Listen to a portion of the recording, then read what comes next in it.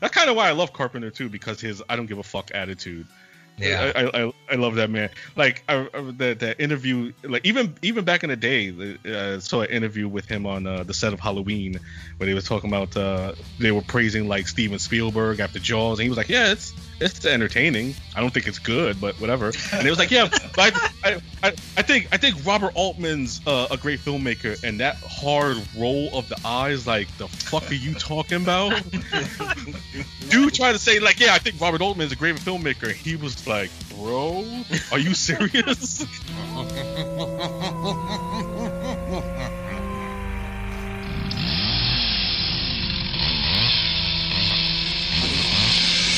You're my mommy. Know what today is? It seems to be a sudden general explosion of mass homicide. Whatever you do, don't fall asleep. Murder, vampirism, cannibalism, mutilation. Sometimes that is love. Trent stood at the edge of the rip, stared into the illimitable gulf of the unknown, the Stygian world yawning blackly beyond. Trent's eyes refused to close. He did not shriek, but the hideous, unholy abominations shrieked for him, as in the same second he saw them spill and tumble upward out of an enormous carrion black pit, choked with the gleaming white bones of countless unhallowed centuries. He began to back away from the rip as the army of unspeakable figures, twilit by the glow from the bottomless pit, came pouring at him toward our world, our world, toward our world, toward our world. Hi, I'm Candy the Final Girl. Do you read Sutter Kane? and I'm Shaun of the Dead. Oh no, not the Carpenters. And this is The House That Screams. Tonight we are talking about the 1994 John Carpenter film, In the Mouth of Madness. We have Mac the All-Star. You want some too, buddy? Rob, the Cinema Junkie Antiquera. Did I ever tell you my favorite color was blue? Yeah. Dave Gurman. I'm sorry about the balls. It was a lucky shot, that's all. How did I know it was Dave was gonna be the one that picked that one? I just said it like right before we came out here. We knew. In here. We knew. We knew. We have a returning guest, Ryan Rodriguez from the Clonus Chronicle. Hi, Ryan. Hello. This is not the way to end it. Oh, this is not the ending. You haven't read it yet. That was really great. And Erica Wright, who chose this film, and so she gets to start off the conversation. A reality is just what we tell each other it is. Sane and insane could easily switch places if the insane were to become the majority. You would find yourself locked in a padded cell, wondering what happened to the world. Anyway, Yeah. I love this movie so much. I've seen it hundreds of times. I don't know why it wasn't on my radar when it came out, because I am a huge Lovecraft fan. Even back then, I had read all of his books, all of his personal correspondence. I just stumbled upon a copy of this film in a local video rental store, and was just trying to pick out horror movies for the weekend, grabbed it up, and became obsessed with it. I just, especially the twist in the plot or the character development about halfway through was a really great moment for me and really memorable. So this is probably one of my top 10 favorite horror films of all time. It not only incorporates Lovecraft, it incorporates other fictional works and other films like Quatermass in the Pit. It references King in Yellow. To my chagrin, it references L. Ron Hubbard, but I'll get into some of that discussion later. I want to hear what everyone else has to say first. No one has their hand up, so I'm just going to take advantage of that. I have a confession. I had never seen this film previous. I was aware of it, but I just like it. I just never got around to it. and I knew sort of what it was about, but I just had never watched it. So we watched this for the first time on Tuesday, and I was on some pain meds and a muscle relaxer, and that kind of gave this movie another kind of edge, like a nightmarish quality, even more so. So it was kind of like a really awesome experience, to be honest. It was just like this really interesting way to watch this film, and I'm so glad that you brought it up, because it was one of those on my list that I'm always talking about my list, but I just never got around to it. So and this is apparently the last film in Carpenter's Apocalypse trilogy, starting with The Thing, and which we will be discussing shortly, Prince of Darkness in 1987, and then this film, which is I'm gonna go ahead and throw this out. You know how I feel about 90s horror, but I like this one. And most 90s horror I do not like, but I really think this is an intelligent film. Did you want to add? Yeah, so I've seen this movie a couple times. Like Eric, a huge fan of H.P. Lovecraft and Stephen King, and this film is very smart. I love the Lovecraftian themes behind it. And doing some research on this, and the writer for this, Michael DeLuca, this is the same guy that brought us Judge Dredd and Freddy's Dead? Freddy's Dead. I was like waiting for somebody to say some shit about Freddy's Dead. Which I thought was ironic, to say the least. But no, I mean, I thought it was a great film. I didn't quite understand it or grasp it a whole lot when I was younger, the first couple times I watched it. But now that I'm older and I've watched it, like, it's a lot more interesting to me now. Jack. First, let me say shout out to you, Erica, for pushing for this, because I like wild movies that are literally wild. So I've never seen this, and I'm always smoking regardless. But while watching this, man, I like the thought that, you think it's one way, but it's really going to be another way, but it could also be another way. Like, I've always said that things that make me think are I work with people who are mentally unstable. Sometimes I question myself. Am I mentally unstable? Is this really what I'm dealing with in real life? Like, you know what I mean? So kudos to you for pushing for this. I really enjoyed it. Dave. So this film, I'm a huge John Carpenter fan, and in my mind, his films generally fall into two camps. You've got like this, the more cerebral, like this, They Live, Prince of Darkness, and then on the other side, you've got like The Fog, The Thing, your straight up monster movies. I'm sort of more a fan of those, the Fog, The Thing, Assault on Precinct 13. Although there's something he's saying something in all of them, obviously. But I do like this movie a lot. This movie raises some great questions about sanity, like, and our perception of ourselves, like what you're experiencing, how real is it? How much are you a construct of your own imagination? It's very interesting. It really, although it's not a Stephen King story, this to me feels like a screenplay or a book that Stephen King could have written about an author whose creations start coming to life. He was real big. The Dark Tower series really delves into that a lot. I was going to add that on. I'm sorry to interrupt you, but I was going to say very Dark Tower-ish because, Stephen King is creating the universe and they need to keep him alive to keep writing it. Yeah, especially that one, the last Dark Tower. Yeah, it's real. It's literally him writing existence. And yes. And so you've got an author. Here also Sutter Kane, Stephen King. haha. But I do like this one a lot. I like everything John Carpenter does. This one there are some times when I don't want to think as much. So I'll put in The Fog. But this is a great sort of a mind fuck of a movie. Absolutely. Rob. Dave, you even like The Ward? I've never seen that, and I apologize for that. I've never seen The Ward. I'm gonna have to add that to my list. Yeah, that was about to say. I like how my man said, "I apologize for that." Like he did something wrong. I didn't watch it. Oh well, I always feel bad. Also, I'll have to admit, I've never read any Lovecraft, so I feel this film might be out of my. I haven't either. I haven't either. I have read it, but I'm not necessarily a huge fan. So. Oh my God! Eric is clutching her pearls. Totally. She's a gas. Totally right. I'm gonna remedy that. I promise I'm gonna remedy that. I mean, you don't. I like the H.P. Lovecraft inspired other things that I do like. Sorry, go ahead, Rob. No, Dave, you don't have to watch The Ward. If you haven't seen it, you're pretty good. That's why I was like, you said I'm a. Season 1 we talk shit about it. Take it back. Right, yeah, right, because he said I'm a fan of all of Carpenter's movies. I'm like, even The Ward, like I haven't seen it. Keep it that way, because I love Carpenter, but you could do without The Ward. Oh yeah, going back to In the Mouth of Madness. I'm sorry.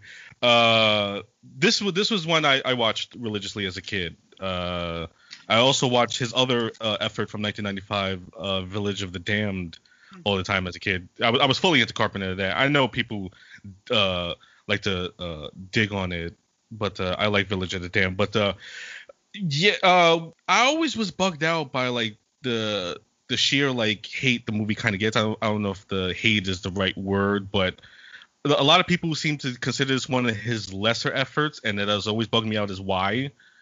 Because it's probably like one of, if not the smartest movie Carpenter has ever done. Like I've never read Lovecraft or been into him really all that much. I like like the themes he creates and shit, but I'm not getting into all that. But I do love the meta aspects. I really love the playing with reality and what is reality, what is fantasy, and that's what I really took to in this movie. I don't know if it's too early to get into the ending. I definitely wanted to get into the ending, We but never do things in order. I mean, if you want to discuss it, go ahead. Yeah, especially with Erica, because I know with Erica, one of the things me and Erica have bonded over 3 things: fucked up movies, martial arts, and In the Mouth of Madness. When she revealed how much of a fan she was, I was like, oh, me too, But the thing that always bugged me out was that a lot of people say in their criticism was that In the Mouth of Madness is 2/3 of a good movie, with the final third being bad. And I really disagree with that, because it's probably the smartest portion of the movie, because it plays with those themes of reality.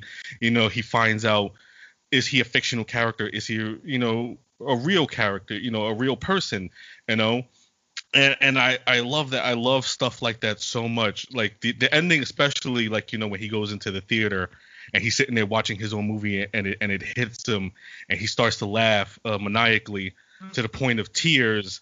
And I love that because, then it hits him. It reminds me of I hate to do this to you, Candy, but it reminds me of there's this Justice League movie called Crisis on Two Earths. And Batman and Owlman have a fight. And Owlman is the alternate version of Batman, and they get into a fight where Owlman wants to destroy all alternate universes containing people. And Batman tricks him and teleports him to another planet that's barren. There's nobody on it, with this atomic bomb that he was going to use to blow up all the universes. And Owlman has time to push abort to stop it, but then he stops and smirks to himself and says, "It doesn't matter." And that's what the feeling I get like when I did the rewatch. It was like when he laughs to himself and he realizes, I've been a character all this time. I've not been not real all this time. That's why he laughs, because I don't matter. None of this matters. And it drives him fucking insane. And it, like everything he's been through, it realizes this has all have been a story.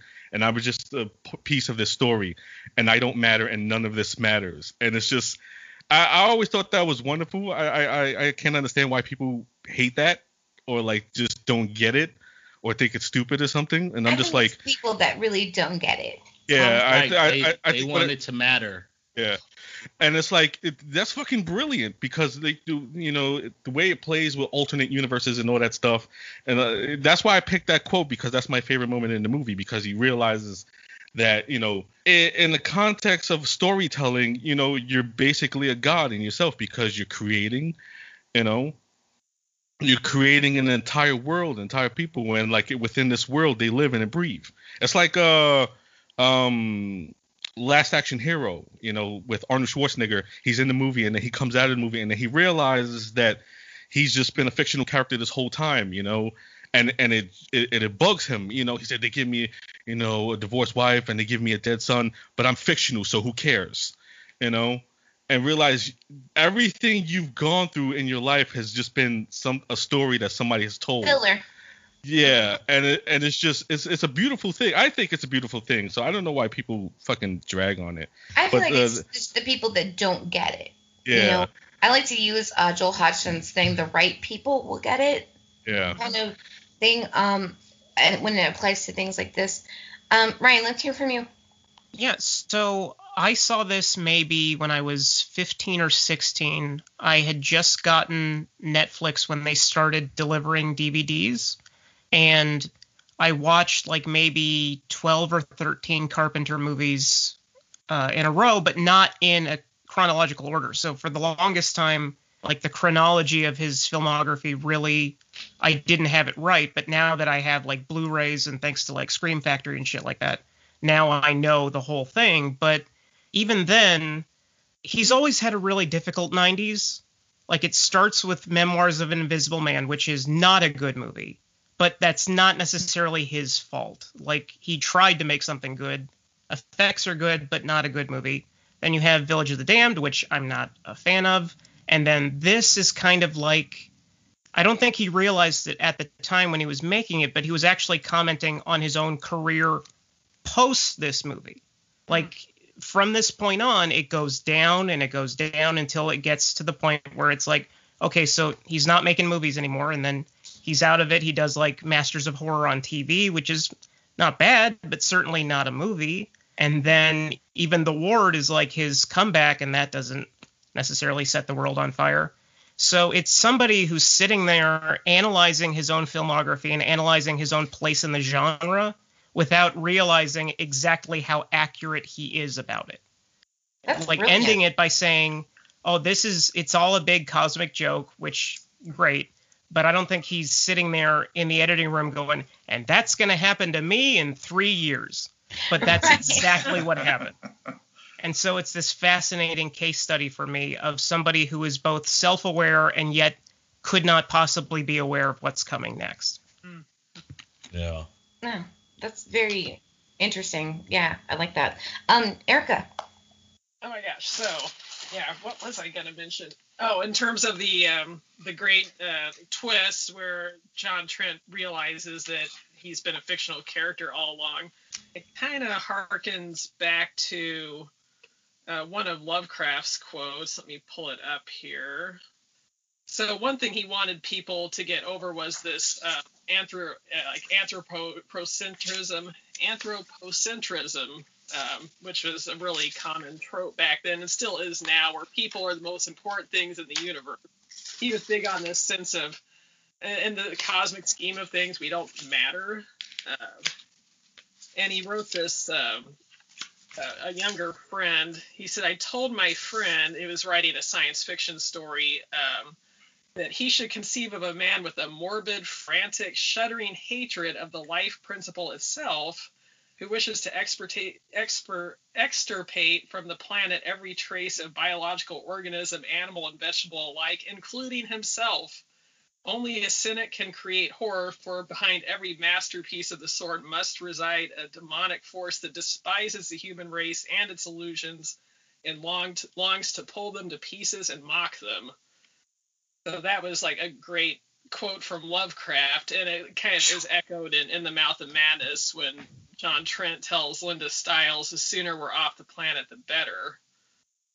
Man, HP must have been a blast at a party. Yeah.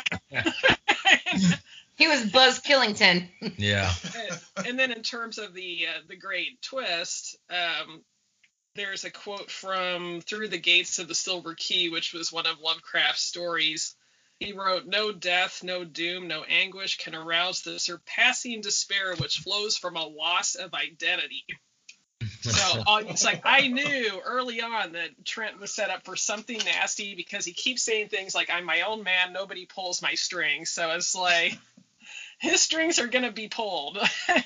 So I didn't know it was going to end up that he was a completely fictional character, but I knew he was going to be fucked over in some spectacular manner. So I think the twist in the Mouth of Madness is more Lovecraftian than Lovecraft's work in some ways. Yeah. Dave. Well, the character of John Trent is interesting. Like Erica said, yeah, he's getting set up for a massive, fucking. Because he's so cynical. He even says, I've seen it all. He says something about how we're destroying the earth, we're destroying each other. We should just, get it over with. He's very cynical. He's going to be shown that he hasn't seen it all. But this is where I'm terrified to even bring it up. But isn't there an argument to be made that he is real up at least until the point where they cross that bridge? This is a discussion I wanted to have. Like, I don't think he's from what I've seen, I don't think he's fictional throughout the movie. I think he's real up to the point where they cross that bridge, and that's very metaphorical. That was my takeaway as well, Dave. Yeah, I was hoping to have that discussion because I don't, But if you recall the agent that shows up at the restaurant and comes at him with the axe, he's told later that the agent read about him. That's true. And that's why he came after him. I still felt the way that you did, Dave, but there are a lot of things that say otherwise. But it does feel that way when you watch the film. Yeah, I had kind of wondered that too. I mean, you can kind of go back and forth on it, but if you take Kane at his word, he says this town didn't exist until I wrote it, and neither did you. Yeah. Yeah. So, I mean, there's so much there to analyze. It's more of like we need to watch this maybe 5 more times, maybe go back and maybe, take some detailed notes. Like, it's something that can be analyzed. And I really love a film that you can do that with because the longevity, it means more and more to you. You're putting a lot of thought into this. And, you don't get that a lot in horror, our intelligent horror. I love when a good intelligent horror film comes along and it's has some scare. We have great effects by K&B, but I mean it's just you're puzzling over this fucking thing, and I love that. So yeah, I mean like I don't know what the definite answer is, Yeah, I don't know either. I don't know. I don't know. That's my takeaway was that he was real up until and then when it goes to Hobbs End, that town didn't exist until Sutter Kane wrote it, and then by the time he's ejected back out with the manuscript, the evil that Sutter Kane has been trying to hold back. That's another thing, that Sutter Kane isn't even really the author of all this. He's been sort of a vessel, a channel for this evil, but he even says, I can't hold them back anymore. He's been even used. He's been used by this force to spill out into our world, and then when John Trent is ejected back out into this intersection with the manuscript, I think that's when all the evil spills forth into our world. But I do have a point, actually, that just came up when you said that. With Hobbs End, I mean, Trent was reading that. So that book had been out for a while. Right, so right. I'm thinking, you know what? Maybe he was fictional completely. Because I had the first, thing like, yeah, he wasn't until this point. But you know what? I think he was the whole time. Actually, no, my mind just got changed. But I need to pause a little bit somewhere. Rob. I actually, I was thinking of something that Ryan said earlier that I wanted to touch upon about Carpenter and this point in his career, and especially with the Apocalypse trilogy in itself, because Carpenter has always been kind of cynical, and this is probably his most cynical, most nihilistic, if you will. The ending of The Thing, of course, like, they defeat the Thing, spoilers. But it comes at what price? They're all basically dead by the end, but they have defeated the Thing. In Prince of Darkness, they defeat, the evil per se, but he leaves it open-ended into like, maybe it could come back.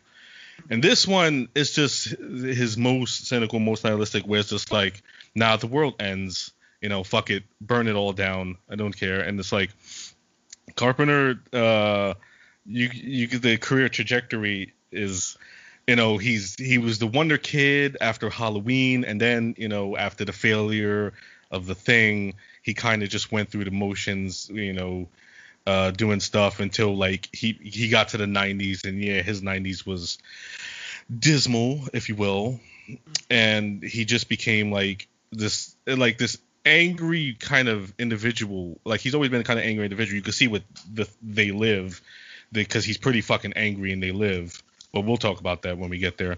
And I think like this was at the point where he's just like given up, you know, like he lost all his passion for filmmaking, and he's just like, who like, you know, as much as I love vampires, that's obviously something, you know, he did for the check. And he's just like, who cares, you know?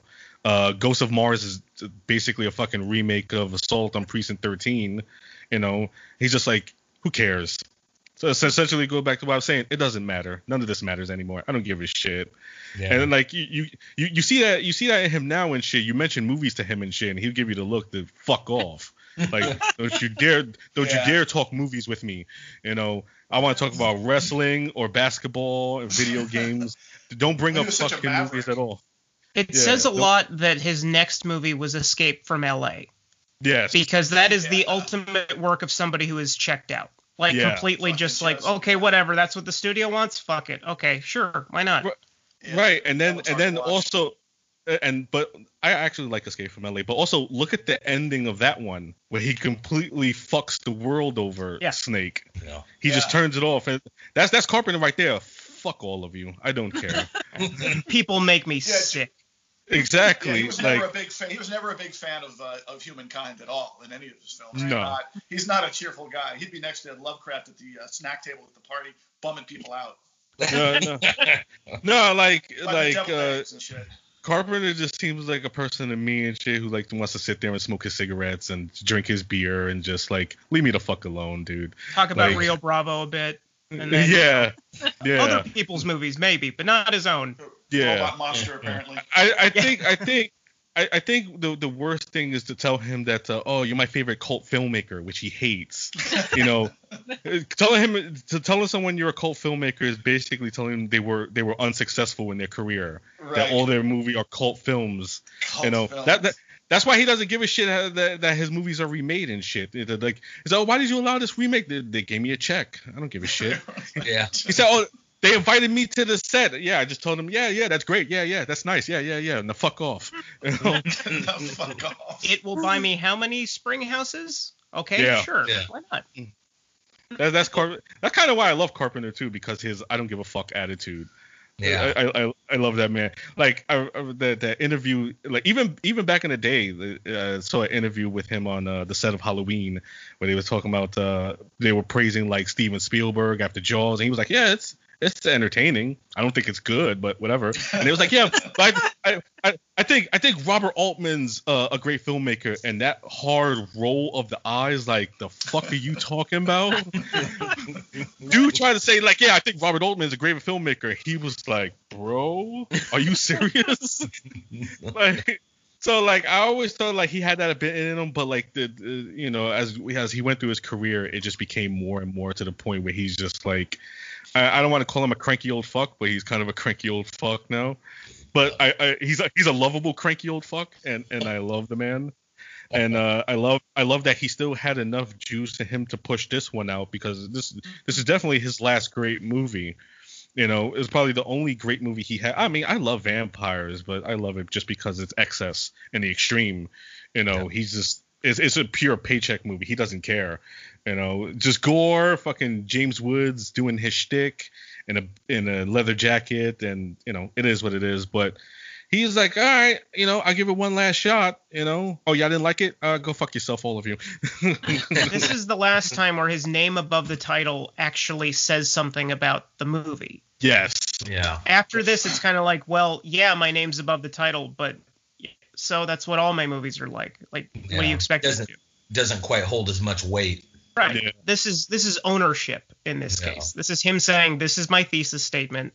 This is what I have. And then everything else after that is basically, well, they expect me to say this is John Carpenter's X, Y, and Z. But this is when that meant something. Yeah. Yeah. But, you know, kudos to him for giving it one last shot, you know, getting it all out. This is the basically him clearing off his desk in my eyes, you know. Yeah. You know, like, yeah, let me get all these wild, crazy ideas. Let me put it all in there, and then just whatever. I'm just smoking cigarettes and watching Captain Kangaroo. Do I need this paperweight? Nah, I don't need it. Chuck it. Yeah, most definitely. So before I slide this over to Erica, I'm gonna pull a Candy and hijack real quick.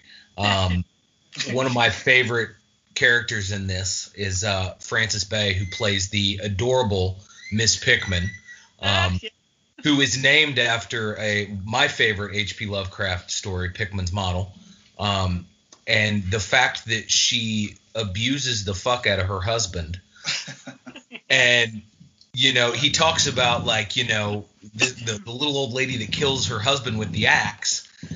And, a little bit later you see her husband naked, chained to her leg underneath the desk. And this woman, I love this woman. She was in Twin Peaks. She was in Blue Velvet.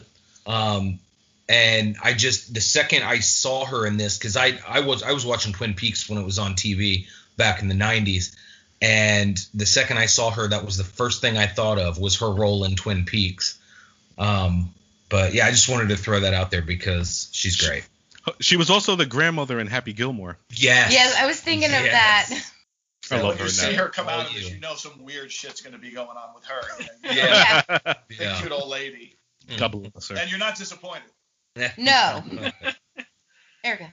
Oh man, yeah, I think the entire cast is phenomenal. I always love Sam Neill and everything, but I feel like Julie Carmen deserves more recognition too. She was really excellent in this movie.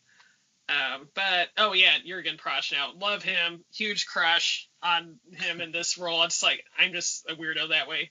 I wanted to mention another potential influence on this on the screenplay, which is the Robert W. Chambers short story collection called The King in Yellow, which that was published in the late 1800s. I don't remember the exact year, but The King in Yellow is about a fictional play called The King in Yellow, or play/book. The plays for the people who don't read.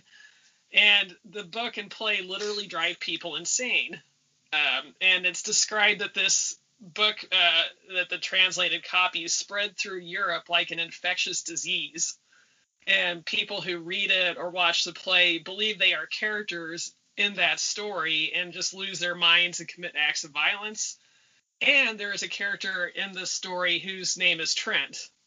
So I thought this might be another influence. The less happy, well, there are a few other influences that, as far as I know, DeLuca did not mention The King in Yellow as one of his inspirations. He mentioned a meta novel that was more comedic, I think, called The Land of Laughs, where the main character ends up in a fictional town and meets the author who created the town. And he even told that author, yeah, I got part of the idea for this movie from your book. But to my chagrin, apparently there's also Sutter Kane is supposed to be based somewhat on L. Ron Hubbard, and this is the moment in the podcast where the Church of Scientology is going to categorize me as a suppressive person because I will gladly accept that. Yeah. It's a badge of honor these days. Yeah.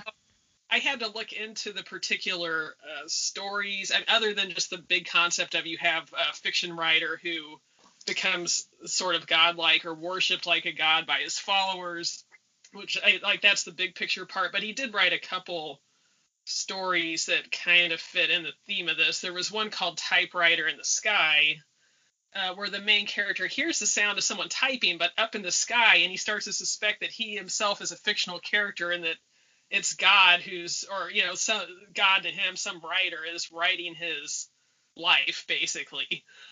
And he ends up coming out of the overtly fictional scenario back into his real life, but then he is forever after that questioning whether he's a real person or not. He may just be completely a work of fiction.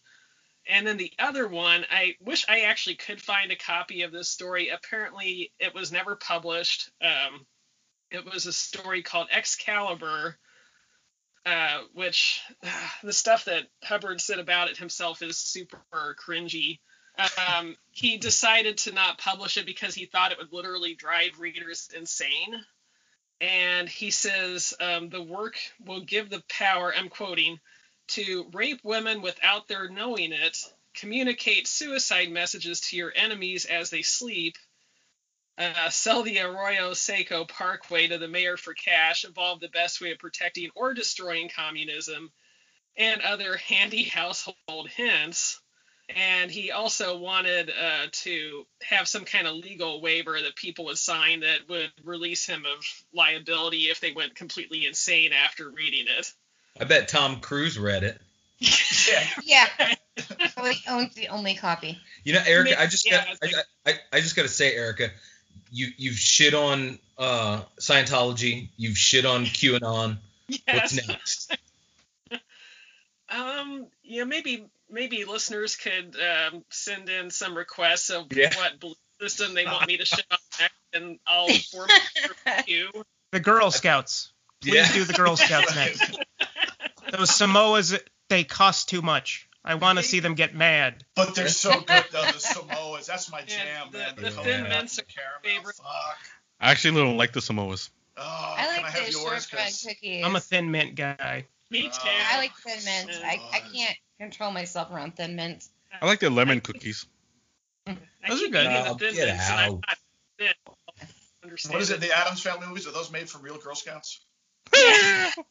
Yeah. I love that line. That's a great So line. anyway, there's like part of my weird rant on some of the influences and potential influences on this film, and after when I come back again, I'll share my weird fan theory about Calvinism, and maybe we can get into some Joe Bob Briggs style biblical exegesis or something like that. Yeah. All right. Mac? No, I just wanted to touch on what David said earlier. The question of reality. What is reality? Like, multiple movies have tried to hit on this subject, like when they touched on it in The Matrix, because you could smell it, see it, touch it, taste it. Does that make it real?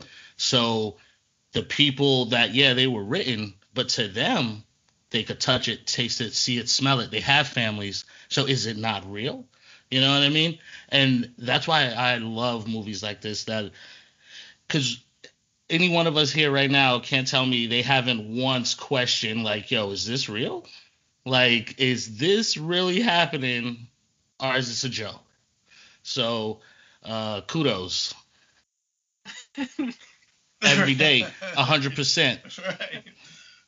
Absolutely.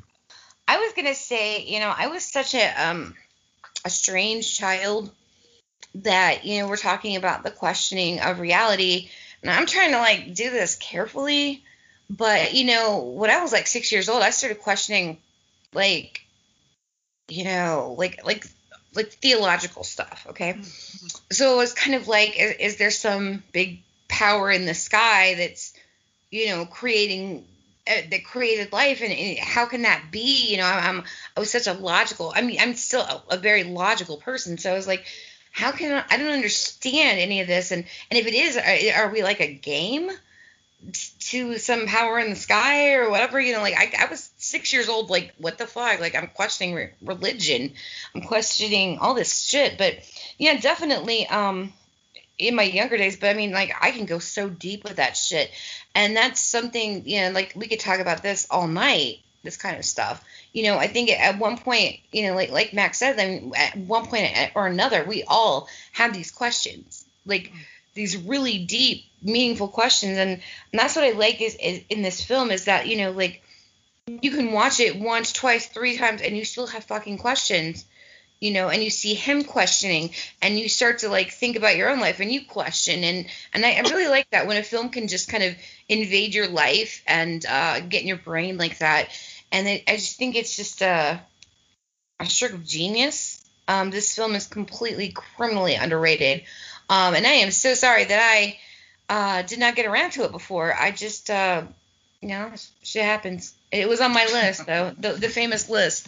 Which I try to get around to I blame Rob watching. for mine not seeing it, because he said he loved it since he was a child, and I've never heard of this damn movie. Well, I blame you, bro. You want to be playing video games, motherfucker. I was couldn't be in my recommending. ear like, yo, but check this out. So at least I'm like, damn, I heard of it. You wasn't giving a shit. The only thing you gave a shit about that I recommended as far as horror was Halloween: The Curse of Michael Myers, and that's because you found the little kid funny and shit. Because remember he was like he was holding the baby, leave her alone. He was like he looks like he's taking a shit, and that was the only reason Mac liked that movie. I'm saying though, could have said something. I tried. I always tried. But yeah, and I just wanted to also like touch on what I was kind of saying about Lovecraft earlier. I kind of explained myself. I love a lot of stuff that has been created from Lovecraft's works, but like Lovecraft's works itself is just not really my thing. But there's so many of my favorite people were inspired. Just like, okay, I don't fucking like Roger Corman, but I love the people that he inspired. I love what they created. I think what he did was shit. But he inspired other people to do great things that I enjoy.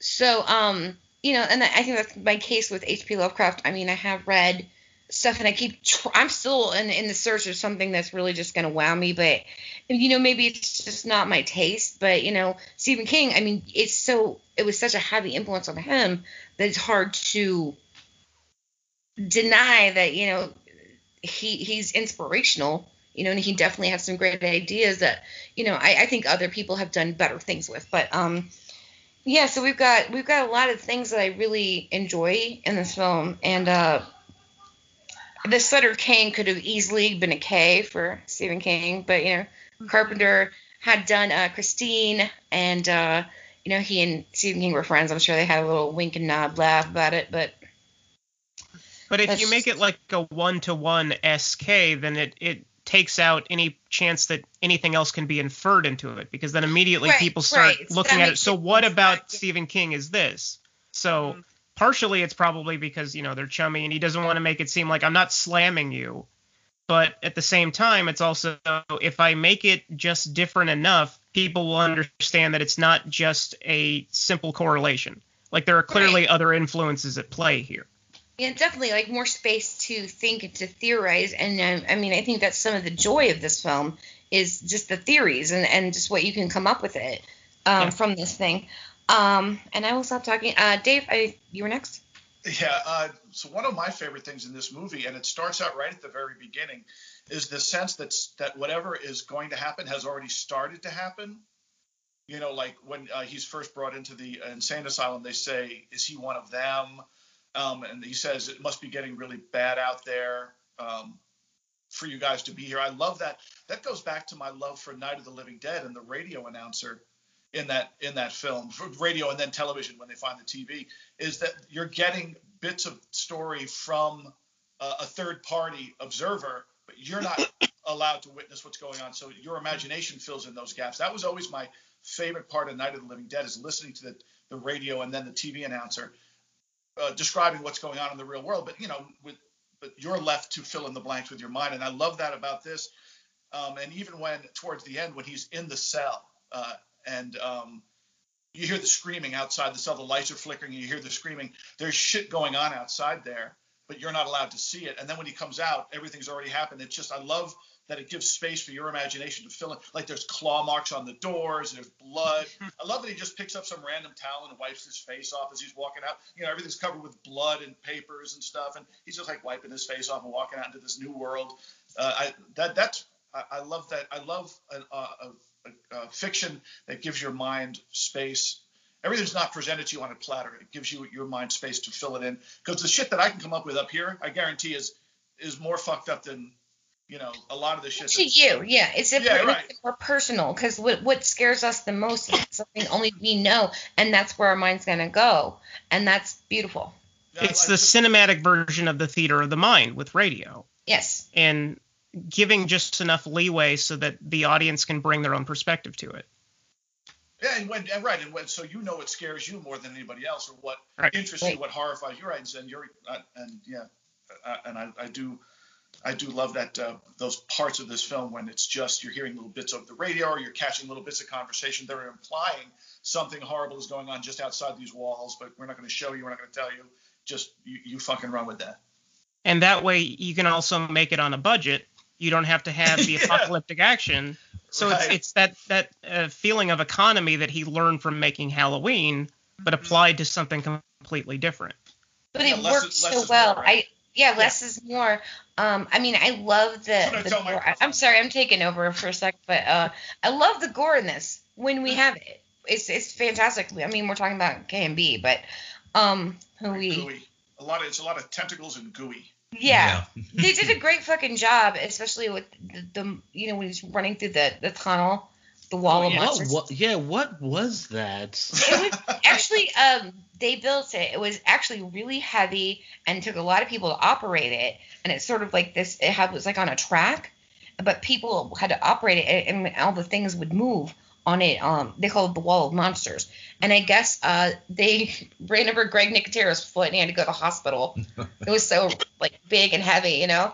And there's a Cthulhu on it too. Yeah. Yes. I mean, and that's one of the parts where we do see something, but some of it is just best left to our imagination. I actually like movies that have a little bit of a budget crunch because you have to get real fucking creative. Look at Romero. I know, here we go with Romero, but I mean, he's best without a budget. Don't give this man money because he will invent some shit and it's going to be fantastic. Whenever you talk about Carpenter, you have to talk about Romero. Their careers are such the Four Horsemen. Yeah, they're just parallel tracks. Yeah, definitely. Two of the Four Horsemen right there. Carpenter's the only one left of the Four Horsemen, as we were talking about last episode. And while we're talking about effects, can I just say the little girl that says it's Mommy's Day? Yeah, isn't that awesome? I love that. And the fact that the dog has 3 legs. And that whole scene was creepy. It's those like, kids. Where's that 4th leg? Yeah. I guess they had to find a real dog that only had 3 legs and it ran away during filming, and they were trying to lure it back with hot dogs or something. Yeah. Oh shit! And the dog's like, "No, mother, that's how I lost this one. I ain't coming back there." Yo, I would have blasted one of those kids in the head with that ball so hard. Creepy ass kids. They ran away or something because you're like, "We're you. I can take all of them. And I'm like, power drivers. No. Those baby kids. For me, the best effect is the eyes, which for the longest time I thought was a CGI thing, but it's actually a contact that was put in their eyes. Oh, like the split iris? Yeah, the split retina. Yeah. The retina, yeah. It looks so good. Yeah. Yeah, it really does. And KMB, they were just the big powerhouses at the time with effects, and obviously, I mean, Greg Nicotero is still doing Walking Dead and now Creepshow and stuff like that, but KMB is no more. But at that time, they were like the powerhouses of effects. This is the year after Army of Darkness, which is their biggest production up to that point. Yeah. Right. And fantastic job with Army of Darkness. Oh, hell yeah. Erica. Okay, so have any of you purchased the Scream Factory Blu-ray of this? Yes. There is a new director's commentary. The original director's commentary that had the cinematographer on there with Carpenter was super boring. Like, it's probably interesting if you want to do cinematography and then you learn the technical stuff, but like the whole movie was just all technical talk, and I was like, There's a new commentary track that's John Carpenter and Sandy King, and there's a lot of really funny behind-the-scenes stories about the making of it. A lot of stories about Bob Shaye being really cheap and that he kept changing the word. So they end up making fun of Bob Shaye quite a few times in that. Like, if I recall correctly, he suggested that they film on location in some town where, like, or the people who lived there had all gotten cancer and like severely ill, and it's like, yeah, let's not shoot there. He's like, well, just think about what you're missing out on. We got it on the cheap. Now, can I ask, I listened to the technical commentary, which, as you said, is very boring, but it's also like every Carpenter commentary where he narrates it like you're blind. Like you're not actually watching the movie as it's going on. Does he do that in the other commentary? Do that. Right. It's not pronounced in the new one. He does occasionally talk about like, oh, in this particular tracking shot I did such and such. But a lot of it's more of the stories about how the actors got along on set and what they were like to work with, and the 3-legged dog running away. I mean, just like cool, like much more interesting stuff to listen to than the technical stuff about the cinematography, which if I were a cinematographer, that'd probably be useful as hell. But since I wanted to learn more about, like what the intent was behind the movie and like what the people were like, it was not my cup of tea.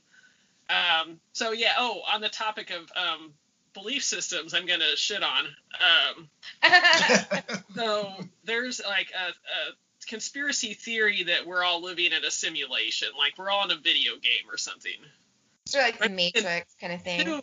Who would code a game this boring? And like, why would someone code in things like back pain? Hey, you don't know my life. Yeah. Back pain. Yeah, I'm sick of that shit. Like, write me out. Periods and like just like why would anyone write this into a video game? What would the purpose be? That's like, so no, horseshit. I refuse to believe that. But also other beliefs I'm going to be negative on, and now I'm going to get blacklisted by 5-point Calvinists everywhere. My favorite theory about this, I know, is it's sort of a very Calvinistic movie. So if you're familiar with this type of Christian thought, there's kind of two big camps as far as beliefs in how salvation works. There's the Armenian camp where people, for the most part, have free will and they can choose to accept God's invitation of salvation or not. If you're Calvinist, people have zero free will and God chooses some people to save and other people to send to hell just for the lulz, because that's what God enjoys. So in the hardcore Calvinist worldview, God is basically a hack horror writer because he doesn't give people free will. He gives them the illusion that they have free will, and then he condemns them to torment just because he likes that plot point for some reason. So there's my odd connection to Calvinism. Our audience is getting smaller and smaller. Well, I don't know how many Calvinists are listening, but I don't think any are, but still, Maybe we lost some of them with like the Trump supporters that probably quit listening a long time ago. Yeah, if they listened to begin with. Yeah, which probably because we blasted them like so much. Mormons, you're next. Watch out. Put on your holy undergarments because we're coming for you. Pentecostals, you're next. Oh yeah, please, Pentecostals. You snake handlers, we're taking you down. I want to like slap some Wiccans around too, just to be sort of equal opportunity. Like, I'm equal opportunity on all this shit. As long as I can punch a goth kid. Yeah. That's only permitted. Only if they're an asshole.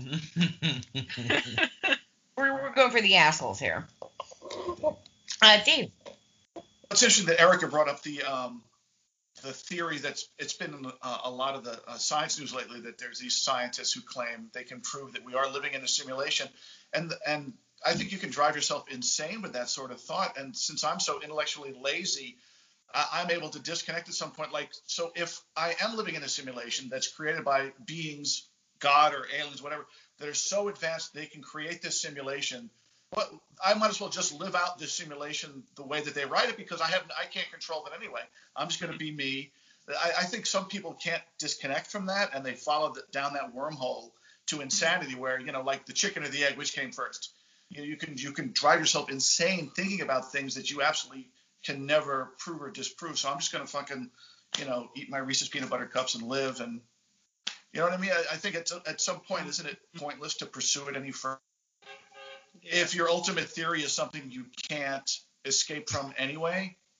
I have read some studies by neuroscientists who say that humans have some free will, but most of it, like maybe 90% of our choices and our personalities are just encoded in us. Like, it's not free will at all. Right. How much of it is based on you have like and the way you're. I wanted to throw in at this point, because where this conversation is going, it's kind of entering the area of Kurt Vonnegut writings. Most people are familiar with like Slaughterhouse-Five, but I like stuff like Galapagos. He's one of my favorite writers. He's from Indianapolis. He's been dead for a while now, but I did get to see him back in the day, because I was reading him when I was really young. Like, that's usually like college courses, but I was reading him in high school and shit. But like Galapagos, Cat's Cradle, shit like that. I mean, it all goes and Breakfast of Champions really breaks it down. If you want to read stuff in that vein, go read some Vonnegut. Some people call him a sci-fi writer. I don't like sci-fi, and I don't see it that way. It's more like think pieces, but we're getting into sort of that area of thinking as this is progressing. So, I'm just going to throw out there, maybe check out Galapagos or Cat's Cradle and come back to me because it will change the way that you think. It's sort of like this film, but I mean, it also it covers sort of these themes of, sort of what Dave was touching on. Is this a simulation? Is this real? Does it matter? Really breaks down complex thinking into like these simple things that are so simple that they're actually complex again. And it's like completely fucks you around. And, I didn't even make that connection until now, but it all goes back to that. And I'm like, that's interesting. So here we just had a Kurt Vonnegut tie-in with this film. So there's just another thing to add to it. Just want to throw that out there. If I can add something to that Carpenter commentary, yes, his commentaries are usually really dry unless Kurt Russell is a part of them. And then yes, that's a great one. Yeah, his commentaries with Russell are the best ever. Especially Evil Dead 2 commentary, because that was really like peak. Yeah, that one is peak for me. But the Big Trouble in Little China one is pretty fucking close. Well, at one point in that one, we haven't listened to it. I'm gonna listen to it now. In Big Trouble in Little China, at some point they just stopped talking about the movie and start talking about Russell's son's baseball game, and that's Wyatt Russell, who's now Captain America in the MCU. I think it was a hockey game and like. Hockey. That's right. That's right. Yeah, not baseball. He was playing hockey at the time, and he was like, "Oh, did you go see him?" He was like, "Oh yeah, I took the whole week. I was there, and like the whole thing." They really just stopped talking about the fucking movie. Like you can literally hear the beers clacking open, and you hear him lighting cigarettes the entire time. Oh he will go into the mic, and you can hear his lighter. It's delightful. That's me. Okay. Yeah. That's probably my second favorite underneath the Evil Dead 2 comment. Evil Dead 2 is really like the best of the best. Although I did just get that collector set of Night of the Creeps, and they have like so many different commentaries on there. Like, the technical people, and then they've got the actors, and so I have to listen to like all these different commentaries for that. But Have you heard the Cannibal the Musical one? Where they get drunk as they're watching it? No, but at a certain point they break the machines recording them. And they go silent for like 8 minutes, and when they come back, everybody's just dazed and completely boozed up, just like, oh, I don't know what happened. We broke something. I don't know. What's going on, man? Oh my God. It's the greatest thing ever. That's funny. I haven't seen that in so long. It was a million years ago when I saw that. So, yeah. So what do you guys think about Rutger Hauer being considered for Sutter Kane? That would have been great. Yeah, that would have been an excellent choice. I know. Like, I think I can pretty much say we're all Rutger Hauer fans. Yeah. Because we've discussed him before. And there was a list of people for John Trent's part. Tom Berenger. He would have been good. Yeah, James Wood. No. Oh no. No. Not now. I don't want coked up John Trent. Yeah. Michael Keaton. Ooh. Interesting. I can see that. You want to get nuts? Let's get nuts. Sorry. Let's get nuts. Ray Liotta. Not in that role. Smells like apples. Like apples. Yeah, he got it. Dave knows. And Gabriel Byrne. Who would have been great, I think, as well. Yeah. I mean, so that means strong choices, but I'm really glad that it went to Sam Neill, who is just an amazing actor. I mean, he's just very impressive in everything. So.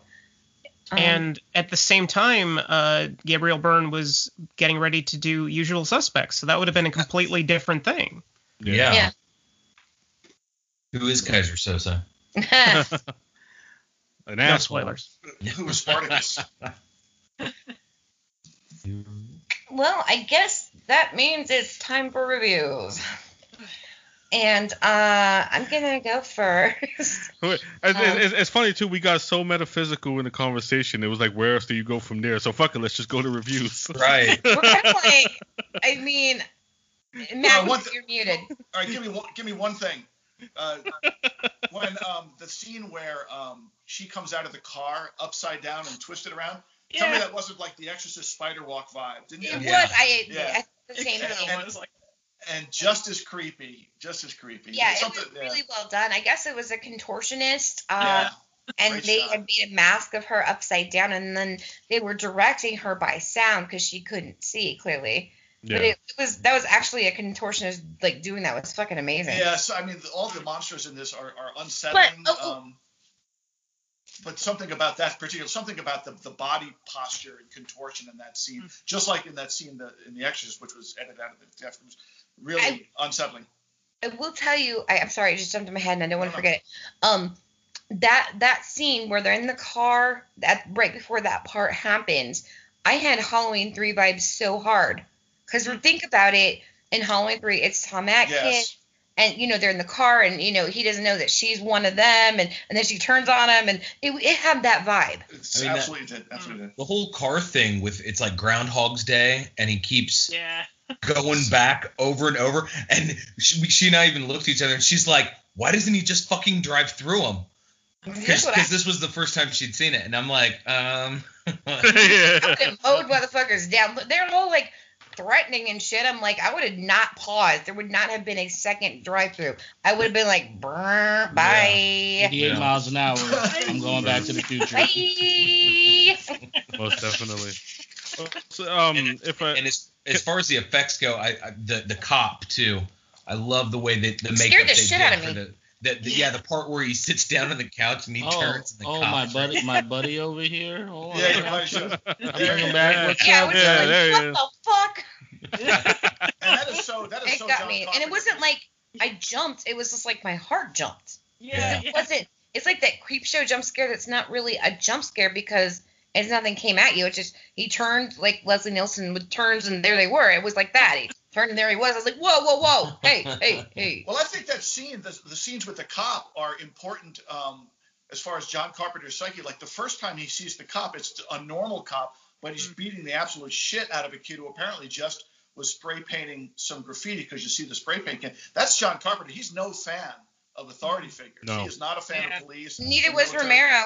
Right, neither was Romero, exactly. And so that first scene, it's the cop is actually normal. He's just beating the shit out of a kid because that's what cops do in, That's Carpenter's they world. fucking do. And then later on, he becomes this pig monster guy. But at first, he's a normal cop beating the shit out of a teenager who was spray painting. I like that. They make it a point to show that you know that. That he's being especially brutal. It's brutal enough that that Trent stops and looks as he's whacking the shit out of this poor kid. That's Carpenter. Right. You want some too, buddy? Right. And what did he do though? Like most people will, just back up, go around the corner. That's some real shit because most people are like, I'm not getting involved. If that isn't the human race, like, I don't fucking know what it is. Because that most people are just, and there are people who would try to get involved, but the majority of people are just like, that's not my problem. I want to worry about myself. Carry on. Word. But they did make a point of us seeing the face, and then later, after he's done some reading, seeing it again. Like, that was intentionally shown to us. So, to do that cop was a monster before he became a monster. Right? Exactly. But then you really saw, like, his real face. You know what I'm saying? Yeah. So, yeah, good point. Can we just shout out some of the other cast members we didn't mention? Oh, yeah, definitely. Like Bernie Casey. I know he's in there briefly, but shout out to Bernie Casey, who unfortunately is no longer with us. Also, Carpenter regular Peter Jason, who's been in a shitload of Carpenter's movies. I think the first one was Prince of Darkness. I think he did the commentary with Carpenter on Prince of Darkness, where they related how Victor Wong left him hanging in the middle of a scene and shit. But I'll bring that up when we get to Prince of Darkness. And also, of course, Mr. Vigo the Carpathian, who's yes. Who's of course I always noticed him and say, hey, it's Vigo. yeah, that's my dude. And he got, I would raise my hand because he's got, I think, one of the more important lines in the film. He actually explains what's going on to Trent. He says, I can't even remember who came first. You know, if we were here first, or I can't remember the line, but he says, you know, he's doesn't even know if he's a written character, and then when he goes to kill himself, he says, I can't help it, I'm written this way. Yeah. I thought he had one of the more interesting lines in the movie. I forgot, what was the line? He says, I can't remember if we were here first, or if book. Yeah, or if the book was first, but that that's a little he's sort of the soul of the movie, speaking out to John Trent, I think, saying, hey, so you shouldn't be sure either. You know, I'm not sure, and I live here. And then he blows his head off and because I'm written this way, a little Jessica Rabbit vibe there. Yeah. Gets me very conflicted. Except with a little darkness to it, yeah. But anyway, I love that it was Vigo. I'm like, I know that actor. I looked him, it's Vigo. Vigo. Been a bad monkey. Yeah. Now, it would have been great if his ghost came out of his dead body like the weasels at the end of Roger Rabbit. Oh, man. But also, the one of the bigger cast members, Mr. Charlton Heston. Oh yeah. Yes, I was gonna mention him. Good call. Yeah. You got to bring up Charlton Heston, you know, because he's a legend. I don't like him, but he's a legend. I get it. I immediately when she said it, I get it. Yeah. No, I got to shout out the man because Ben Hur is one of my all-time favorites, and I love that movie. Ten Commandments, I really do like. Yeah. Mostly because of Yul Brynner, because I'm a huge Yul Brynner fan. And of course, Mama Munster. That was a big thing to have Charlton Heston in there. Well, yeah. And this is the same year as True Lies, which he's also in very briefly. Yeah. Yeah, it's funny enough that they cast him in True Lies because they needed someone who could believably intimidate Arnold Schwarzenegger, so they went to Charlton Heston. Then they added the eye patch. For the job. Mm-hmm. The eye patch was added? Yeah. To make him more intimidating, but you know he's Charlton Heston, so he's Ben Hur. He's the Omega Man. Omega Man. Of course, yeah. He's Moses. Yeah, I'm when I think of him, I mostly think I used to watch the Ten Commandments a lot just because they said Yul Brynner, but that's what I think of him from. But I just don't agree with his like personal thoughts. But as an actor, when he's not chewing the scenery, which he is well known to do, he's there's good stuff in there. Oh yeah, he really does. Just he can chew some scenery. Oh yeah, look at Planet of the Apes. Oh my god, like tone it down, Captain Kirk, okay? Yeah, oh my god, no, there's one moment at the end of Beneath the Planet of the Apes and shit after he's shot. Taylor Zaius, it's Doomsday. It's Jesus Christ, dude. Over the goddamn top, like, dude, no, chill. And of course, that's part of the legacy of Charlton Heston. But when he's great, he's really, really great. Yeah, and in the Ten Commandments, even though like he was a little too white for that role, that's why I like Yul Brynner being in there because like we got a person of color that needs to be in there playing, the Pharaoh, an appropriate like not some whitewashed, Pharaoh. Yeah. No, but he was great though. I like when he comes down from the mountain after he spoke to God and he's like, he spoke to my mind and his word was God. Yeah, that was so good. That was so good. I love that movie. It's an Easter tradition, so family too. Yeah. I used to. I haven't in a while, but I used to watch all the time. Love all that. I'll watch anything with Yul Brynner in it though. I like how we had all this whole conversation that we just got stuck on the Ten Commandments for a second. Well, you can go on about why the fuck not? Yeah, might as well since we talking about all the religious shit out of here. Let's just throw some Moses in there. Put it all in there and mix it up. There you go. Let's talk about Cleopatra next because that was the next year. So yeah, let's do that. Yeah, cool. That movie. Ooh. So. On that note, I guess we'll do reviews. I am giving this a 9.5 out of 10 lucky shots to the balls. You must have a really wide foot. Yeah. I was so impressed with this, and I feel like I'm sorry that it was like on my list, but I just had never quite gotten around to it. Like I say, like every once in a while, my therapist, because I've been through so many, but finally found a good one after 30 years. But yeah, they would always make me take breaks from horror. So sometimes I would miss shit, and then I would have to catch up on it. So it would go on the infamous candy list, and sometimes I just don't get to it because I have just so much to catch up on from those breaks, which I don't take those breaks anymore. I said, fuck you, I'm not doing it. My therapist now is like, no, it's healthy for you. It helps you. And I'm like, thank you. Oh my God, I'm only 41 and we're just now figuring this out. Thank you.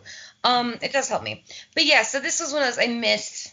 And I'm just really glad that Erica brought this one to our attention to talk about. It was such an interesting experience. I can't wait to experience it again. I was a little doped up when I watched it, and that kind of actually added a little bit of like, because I was kind of like in and out. Like I wasn't sleeping, but I was just kind of like this dreamy state because I was in like a lot of pain that night, and it kind of really added to the film, to be honest with you. Like give it a nightmarish, not real kind of feeling, and that so. I suggest getting inebriated and watching this film.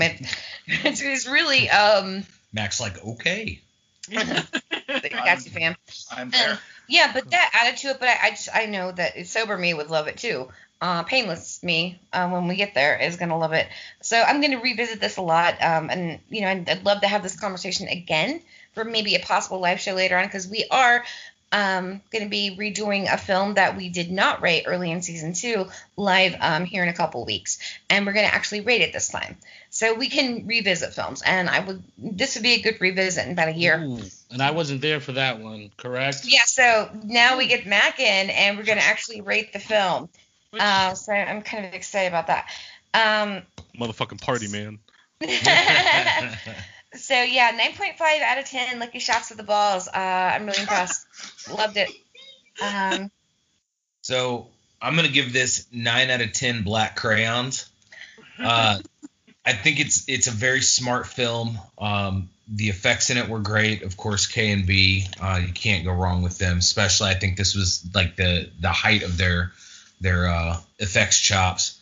Yeah, they were superstars at that time. Yeah, the acting choices in this were great, although I would have loved to have seen a Rutger Hauer, yeah, Sutter Kane. But all in all, I think the film was fantastic. Love H.P. Lovecraft. I love the friendly, tongue-in-cheek jabs at Stephen King. About Sutter Kane outselling Stephen King and things like that. Because nobody can do that. He and John Carpenter are buddies, and this was something interesting I learned about the similarities between this and Stephen King's Crouch End. It wasn't based off of it or influenced by it, but there's just some very unique similarities. And I think that's where you can tie in the H.P. Lovecraft influencing others. Yeah, because he influenced Stephen King very, very heavily. Yeah.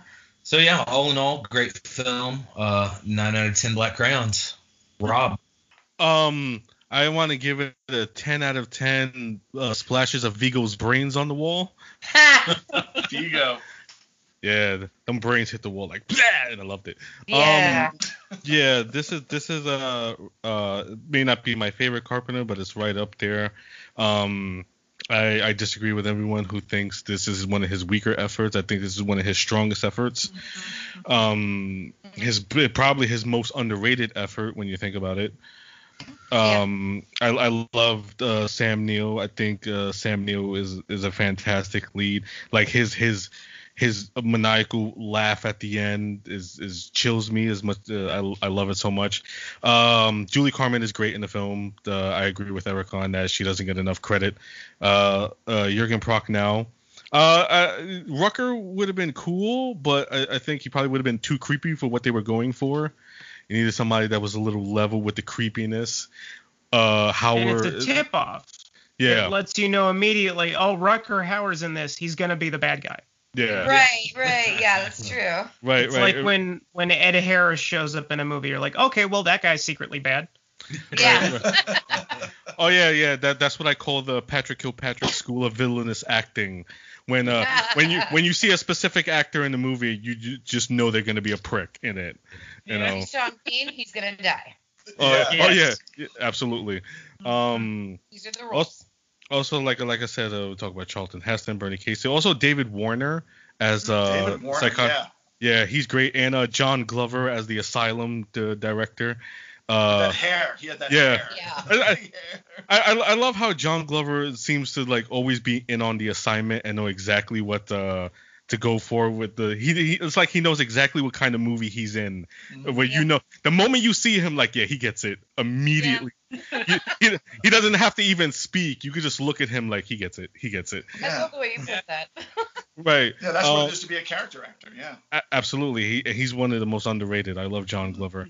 Yeah, and of course KMB, like, you know, the stuff they did in this movie is just phenomenal. Like the creature effects work is just so bizarre, so disturbing. Like the fucking thing that's coming out of the back of Sutter Kane's like head and back and stuff as they're kissing is just fucking just ugh. But it looks so great, you know, and it does. Yeah, and of course the tentacles coming out of Miss Pittman, you know, and it's all yeah, it's such a fantastic movie, and it's one of my favorite Carpenters, like I said, and 10 out of 10 splashes of Vigo's brains on the wall. Nice. Mac. I'm gonna follow suit with my brother and give it a 10 out of 10. What is up with Linda and her glasses? Yeah. You know what I mean? But Sally Jesse Raphael glasses. Like, yeah, I don't know what she was doing with those things. Joe Beth Williams, motherfuckers. But I'm a simple man. Like, you know, I like movies that make me think and tickle the brain. So that's why this is simple for me to give it a 10 out of 10. Because if I didn't, then I wouldn't like what I like, you know. So 10 out of 10, Linda and her crazy ass glasses.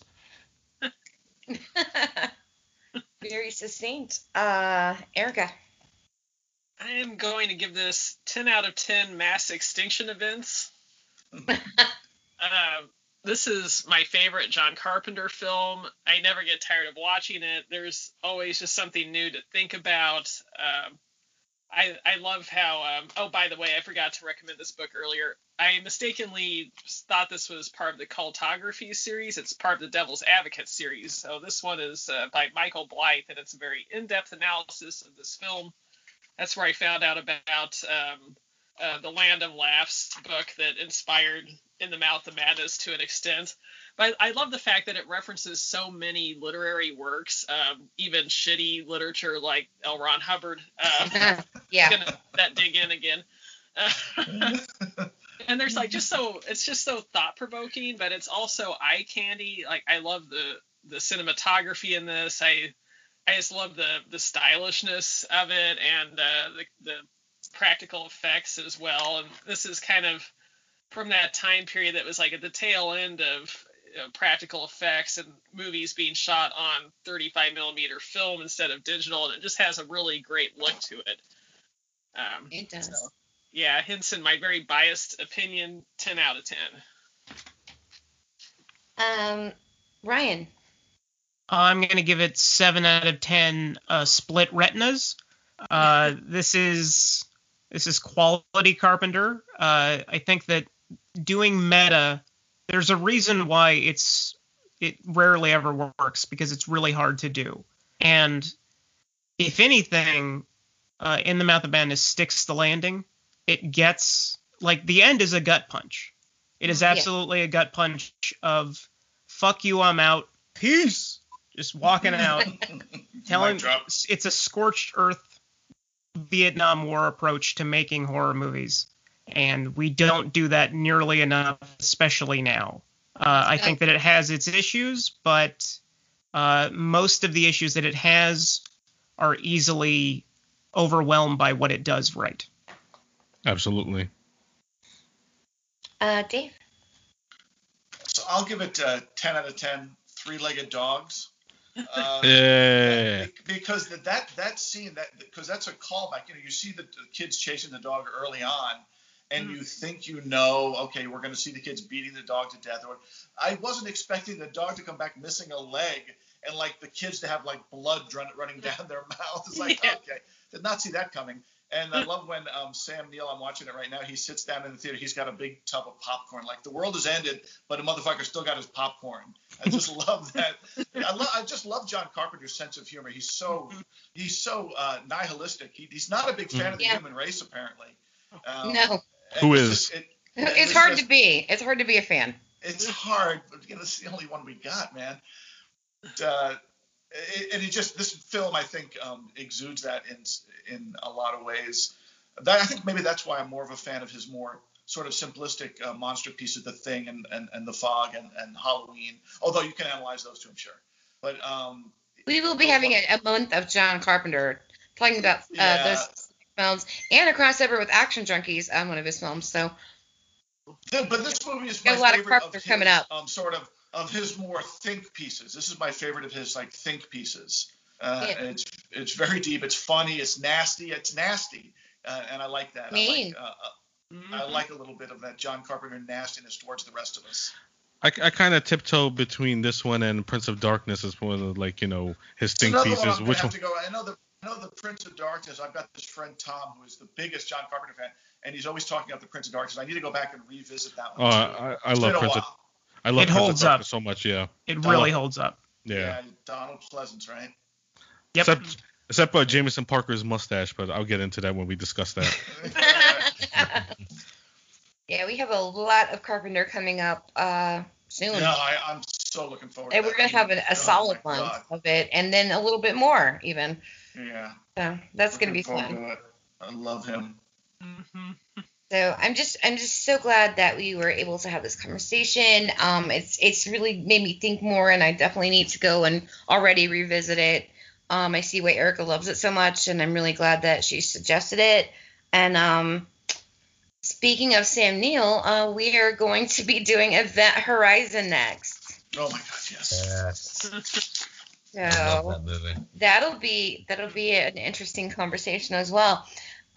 So yeah, but this is definitely going to be added to my collection. I'm just so glad that I've seen it, and I'm sorry that I put it off so long. It was just kind of sat on the list. But it's knocking them off one by one here. That's twice in a row we put you on to something. Yeah. It is. No, but I've mentioned before. That's why I love being on here. Is you learn stuff. You learn other people's point of views. You learn things about movies you didn't know or movies you didn't know. I love that. I don't want to watch. I mean, I do want to watch the same shit over and over again. But like the Lord of the Rings. But I love learning about new stuff or seeing old stuff from a perspective I didn't, see it from before. Well, and that's the beauty of having these conversations is sometimes it's just a movie we've seen 50 times, but once we talk about it, you think of it completely different by the end of the conversation. Or maybe you're like, I need to rewatch that. I didn't notice that. I didn't think about that. And that's the beauty. So many movies I came and think I was going to rate lower, and then by the time we're done, it's much more.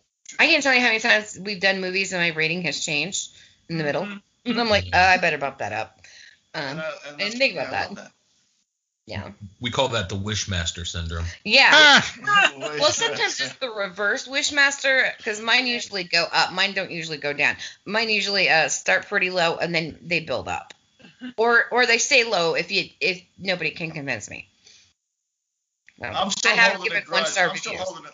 I'm still holding a grudge from Hard Rock Zombies, but I'm going to try to get over it. Listen, I thought I was being whimsical, and then I was like, I was trying to add just a little bit of like really trashy, I don't know what the fuck I don't know, man. I don't even know at this point. It's okay. We're gonna get through this. I'm so sorry about it. I will forever be sorry. That's what families do. They work through shit. Yeah, we got to work through that one in therapy, but yeah. Yeah, then we got stuck with Video Dead too. Listen, I'm just trying to just throw some stuff out there, titles that people don't talk about, and I There's a reason why. Sometimes there's a reason. There's a reason why. And so I thought I was being like brash and innovative, and I was just being really stupid. I hated myself. I think homegirl Rebecca never came back because of how much she was a genuine fan of that movie, and we tore it the fuck up. Yeah, because we bonded, And then after that episode, like, we never spoke again. We all killing fucked that dreams. movie up. I was talking about my first chainsaw from Play School and all kinds of mean shit. But I'm the one that picked the movie. I was just like, people should talk about it. And I guess she thought I was going to praise it. I'm like, no, you're new here. You don't know about us. Yeah, we're very diverse, you know, so we have a difference of opinions on. Yeah, but when a movie sucks, there's just that bad, especially like there's just I think I fucked up. I talked about mirrors for like 15 minutes about who the fuck. Yeah, that was. I knew when she first announced herself on the podcast as she did the direct to video podcast or something like that, and I'm like, oh god, she's gonna love this movie. And when we were doing our rating, she got real quiet, and then she never spoke to me again. That's why she hasn't been back. I think she hates me. Actively hates us. She actively hates us. It wasn't that fault. You tried to be, you know, like nice to the movie and shit. Everybody else fucking hated it. I tried to be nice to it, but I mean, hold on. I will give it one good thing about it. It's better than Hard Rock Zombies. Yeah. Yeah, but that's pretty fucking easy to do. I'm not gonna. I was about to say something really rude, but I'm not gonna. I'd rather fuck a toaster. He said the rude thing. I was gonna say something rude, like fucking brains out. I don't know, man. Take the mirrors and just like, I don't know, cut them up and cut my wrist. To quote Marion Snow, I'd rather castrate myself with blunt rocks. Oh, that's nice. Yeah. Memorable. I would really almost do rather anything else. Clean the grout in the tiles with a toothbrush. Yeah, that was it was hard. That was I'm just glad that this is a simulation, though. You know. Yeah. Yeah. Fuck that shit. So this is all a simulation. This is the best they could come up with. Really? Yeah, it's very bad. I want my money back. Made a simulation where I'm like rich and successful and good looking. Hey, just look at this. You know what I'm saying? All the times, like, you know, in planes of existence, and we exist at the same time as my boy Mac over here. No shit. That's right. I am munching on ices, bro. What flavor is that? Cherry, nigga. Oh, sorry. Cherry nigger. Wait, what? That's a flavor. It's so good. I dare you to leave that fucking shit in.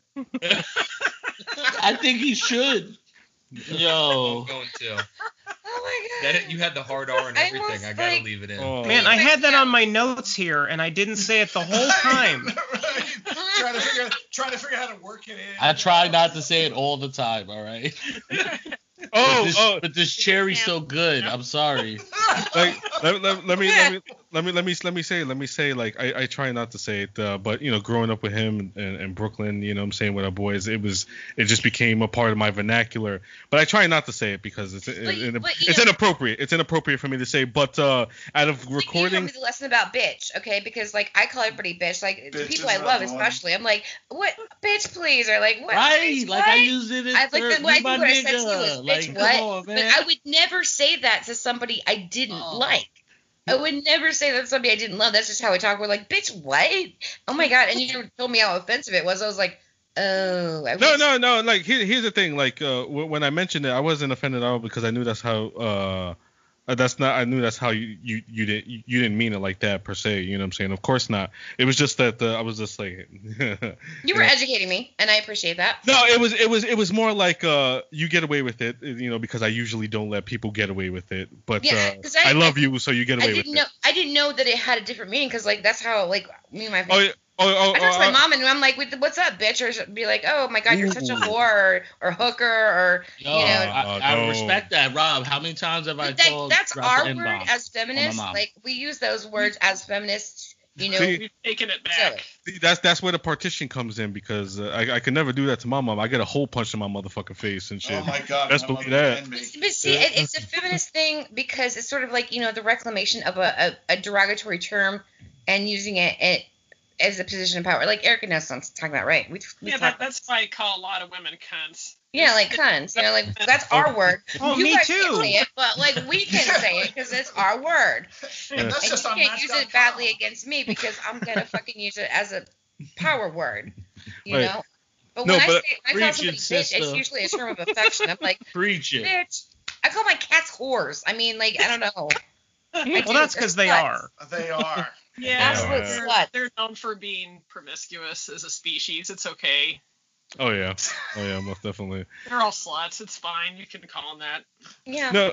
No, but I bring that up because over on the Action Drunkies, me and Mac have recorded. Oh, it's a no, bro. Wait, what you call it? But here's the Straight thing. get fired. Get out of here. Me and Mac recently did a Mortal Kombat double feature episode where we did Mortal Kombat Annihilation. Out of 30 episodes we recorded, I actually fucked up and I dropped it. Uh-oh. It was bound to happen. That's the thing. Yeah. I was talking about the. You could cut this all out, Sean. I was talking about Johnny Cage doing the nut punch on the Goro. So I was like, yeah, this nigga did the split. Oh. Uh-oh.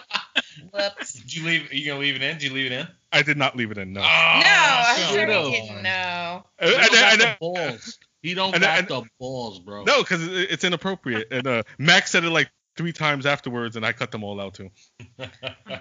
Yo, once he let it fly, That's wholly inappropriate for me to be saying. So I try to cut it out of my. that's all we said growing up. I know. That's why I'm trying to Our cut back. word. I know, but it's highly inappropriate for me to be saying. It's a highly appropriate. That's why I don't. That's I why give don't you say your it. black card. You can. No, I like Right. No, D. No, remember back in the day, D gave it to me. He said, "You're not Puerto Rican. You just a light." Right. So. But it. it's just wholly inappropriate, so I don't say You're it. inappropriate. Going back to my ice. Cherry. No, Fine, that's- fine. And so on this subject, Rob, you want to plug stuff? Sure. You can find us at the Action Drunkies. We just dropped our biggest episode yet, our Mortal Kombat, coming over to our first over 2-hour episode. Hells yeah. We're catching up to you, Sean. Oh, God. I'm Oh sorry. yeah. Wait till we do our crossover. They Live. Like, that's going to be like a fucking extravaganza. Yeah, most definitely. That was a headache to edit because I had to edit it in like one day. He does it in a couple hours. Yeah. I meant to ask Sean about that. Do you sit there and do it on one set, or you periodically take breaks? Well, so here's the thing. I was editing on my desktop, and so that's why I can't do these calls from my desktop because it's such a piece of shit. Mm-hmm. So I have to do it all in one sitting because I'm afraid if I don't, something will fuck up and I'll lose it. Right. But I just moved all my editing software to my laptop now, so now I can edit on the fly. And so now I'm probably gonna break it up into pieces. Yeah, because I can't sit there and do it one sitting. I lose my fucking mind. So I'll go up and I take breaks and all that shit. But I like to do it like between days and stuff, you know. But I had to do that shit in like one fucking day, both hours of the show, the episode, and it was just a fucking nightmare. And I never want to do that shit again. And he had a few niggas to cut out. Thanks, Mac. But yes, Action Drunkies. You can find Action Drunkies on Twitter, Facebook, Instagram, and YouTube. You can find me as the Cinema Drunkie on Instagram, Facebook, Twitter, and YouTube. What else do I have to fucking promote? Oh yeah, shout out to Mike. I recorded my final episode of Atkins Undisputed. That will be premiered. Well, it will have already premiered by the time this episode is released. We'll talk about Ninja 2, Shadow of a Tear, over at Atkins Undisputed, my favorite Scott Atkins movie, and so there's that. Shout out to my boy Michael Cook over at Hit Rewind, my boy Jay and Ron over at Film Strip podcast. Shout out to Larry because I forgot to shout out Larry last time. Yeah. And, Larry's been very supportive. Yes, Larry's the best. Larry's the best. I like Larry's that my he appreciates my scent descriptions. Yeah, like Larry. What I like about Larry is that he actually gives you feedback on the shows that he listens to. Yeah, I was straight up like, I will judge a motherfucker by how they smell. He was like, describe smells. I was like, all right, dude, I got you. Thank you. I've been waiting for this question my entire life. Thank you. Yes. Also, shout out to my boy Lee Golden over at Film Combat Syndicate, who just recently lost his sister. She passed away, so shout out to Lee and RIP to his sister, Isis. He's going through, but like he's getting back into it now, and Lee's a good guy, so yeah, shout out to him. My boy Matt Seri, Chris Barreras. I hope I'm pronouncing your last name right. All our people is over at Action Twitter and the Action Undisputed Discord that we chill in. Yeah, we're a fun bunch, and yeah, I'm kind of fucking losing it right here over there, so I'll pass it along. I'm done. Okay, who wants to go next? I'll go next, I guess. As my awesome brother over here did such a well job that I'll just spend the time thanking our fans that listen to us over here at the horror shows, you know what I mean? And Mike over at Atkins Undisputed. All you guys, I love y'all. I have a fun time doing this.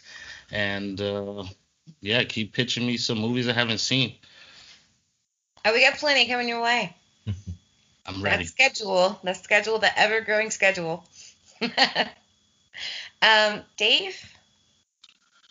Yeah, okay, so you can find me here, and I'm excited because on Sunday I'm recording Night of the Living Dead with Ian from Behind the Screams, and I'm fucking nervous. Time. I'm so fucking nervous. No, nothing to be nervous about. You've talked to Ian so many times. Of all the movies on Earth, that's the one I'm probably the most familiar with. But I've listened to their podcast too, to kind of, and they were so good. And I'm just afraid I'm going to sound like, it's a really cool movie. Yeah, I don't know what. No, you won't. You won't. Actually, Ian lets you do most of the talking, and he's really chill. I mean, Ian and I, every time I do a show with him, we talk for like 2 extra hours just talking. So you know how Ian is. You're going to be fine. I'm looking forward to that. That movie is like sort of the ground zero of my horror fandom. Because like I mentioned last week, I'm the only one of us who was actually alive when it came out. So that and the moon landing, I was there. I'm really looking forward to that. And hopefully I won't make a total ass of myself like I do most you won't. times. You'll be fine. And I know that Ian is going to get around to getting to everybody on the show. I know he and I are both like scheduling horrors. Like, you know, we're just like, I feel like I can say that because we both say that we're loud bitches to each other. So whatever, we're both on top of our schedule. So I know that he's trying to work everybody in from the show here. So, and of course they will be back on the show here. Erica. You can find me at myhorrificlife.com and on Instagram at myhorrificlife, but mostly here. And I love everyone on this show, and big thanks to our listeners. Definitely. Ryan. At the moment, I have 2 podcasts, a subjective history lesson through Mystery Science Theater called The Coolness Chronicles. By the time this episode goes up, I will probably have released an episode that I recorded last night with Deanna Rooney, who is Dr. Donna St. Phibes on season 12. I am really excited for people to hear it. If you like MST3K and you want to hear the 4th most popular podcast of that show, check out The Coolness Chronicles. I'm on Instagram, Twitter, Facebook. That's nice.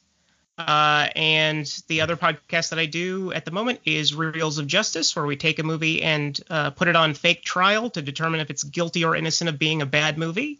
Ooh, and we have a jury, we have a prosecutor, we have a defender, we have a judge, and we've had a lot of MST3K veterans on there, from Trace Beaulieu and Frank Conniff to Tim Ryder from the most recent version, and even the new touring host Emily Marsh. So check those out. Wherever you find this podcast, you can find those shows. Awesome. Yeah, I need to check some of that out. I've heard some of the Coolness Chronicles, but yeah, I need to check out the other show. Shaun of the Dead? No. Good, everybody. You can find me on Instagram, Shaun of the Dead. And shout out to Ian, Lucy, and Lindsay at Behind the Screams. And to all my lovely co-hosts here and all the fans, thank you. Yay.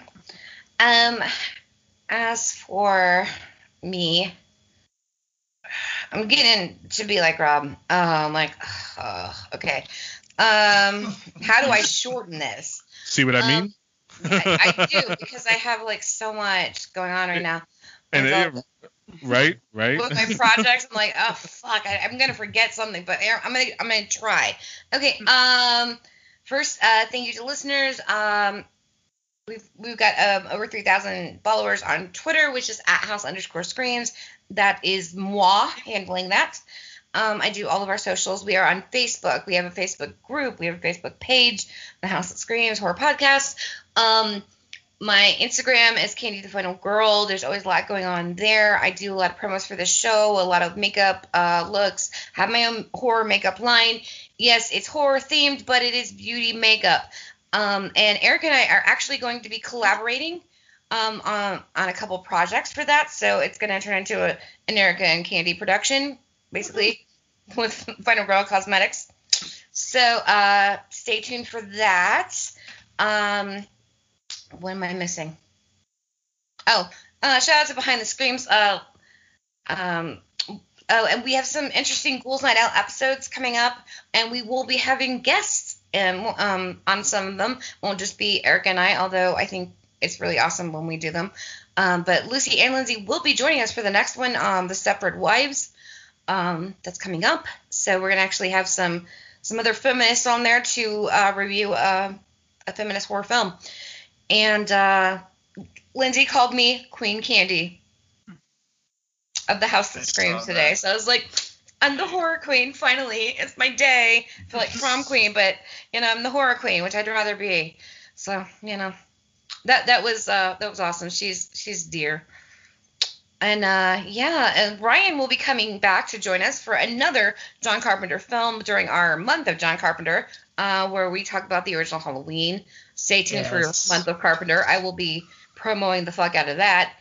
What else? Lots of guests, lots of things. Live shows. Our Twitch is, that's what I forgot. Our Twitch is twitch.tv/The House That Screams.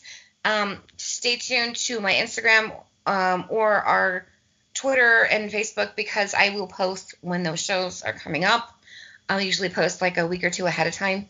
So we got some really great ones planned. And I think that's it. I hope to God it is. Hold on. We forgot one thing. Shout out to our brother Nico, who isn't here. Oh, God damn. Yeah. I told you I forget something. And it's not like, Nico, I haven't forgotten you when you're listening to this, because I know you do. I'm sorry. Shout out to Nico. Love you. Yes. At El Jefe de Horror on Instagram. The boss. The boss. That's right. Unfortunately, he couldn't be here, but he is here with us in spirit. Shout out to my bro over there. Yeah, we miss Nico. And I was a little distracted, Brian, because I'm looking at all the films you've done on that Reels of Justice, trying to figure out which episode to start with. I would say either Ticks or Shape of Water. Shape of Water is the high point, and it sucks that it was our 4th episode because we really peaked early. But It's so good. Oh my God, what a good episode that is. Don't you hate it when that happens? Peaked early. Yeah. All the time. I see you did Fight Club, and I hope you did it justice. Oh, he mentioned Ticks. No spoilers, but I think you'll be quite pleased with how the verdict turns out on that one. All right. We'll definitely check some of that out. I definitely gotta check. I want to check out that Ticks one because I like Ticks. Oh, well, then you don't want to listen to the episode. It's all good. Kind of like Squirm. I really want to do Squirm on the show, but I never put it on the schedule because I'm like, these motherfuckers do not want to watch Squirm. I do. I watch Squirm all the time. Listen, I've never seen it, so. Oh my God, it's. You going to be the worm face? Those like angry nature. Talk dirty to me, baby. I'm waiting for Erica to watch The Untold Story to see if she wants to go in with me on pushing it for the show, because I have a feeling that Candy's gonna have some strong feelings about The Untold Story. Can I have a hint? Why? It is pretty fucking harsh. I can't go into it without spoiling it, but The Untold Story is I would say I know you have a strong. I know you have a strong stomach, but I think me, Erica, and Mac are probably the ones that can handle it the most because it is really fucked up. I am in. You don't know all the shit I'm into. I mean, that's why I said I don't. Please don't take offense, but that one. No. I mean, there's times it's like true crime shit that makes my stomach turn because it's real. But like when it comes to movies, I watch gore films for fun and I eat while I do it. I mean, I guess I'm. Here's the thing though. Here's the thing though. The Untold Story is based on a true story, and with that I looked at the movie, I can pretend it's not, as long as it's like actors doing it. It is. Yeah, there is a particular scene in the middle of it that is it's a rape scene, but it's probably the most harrowing one I've ever seen. Oh, you can spit on your grave. It's the ending to it is pretty fucked up. Like even for me, it like I watched it with Di and she had to turn away. Like as a woman, like it is highly disturbing. Like seriously. So that might now be. I'm intrigued. And look, he's pushing it for the show, ladies and gentlemen. It's on Vudu for free. With ads. So. Well, you need some commercials to break up the wildness. Yeah, the thing about that one on Vudu is that the commercials come out of nowhere. They don't even like set you up. You know how like on Tubi you get the like 10, 9, 8, 7. Right. It just goes straight into fucking commercial. Yeah, like what the fuck, man? Like because they know when. They're like, all right about now, yes. I was in the middle of that motherfucker and just oh god. But yeah, that. Lobby for Visions of Suffering by Andrei Iskanov. The director's cut, not the 2006 original one, which he hates because it was just a clusterfuck of compromises that really messed up the whole film. But the final director's cut is brilliant. Also, not for everyone. It has real autopsy footage in it. It has real fucking in it, which was not scripted. Just he has some friends. Sean's face perked up. Oh, real fucking. What? Huh?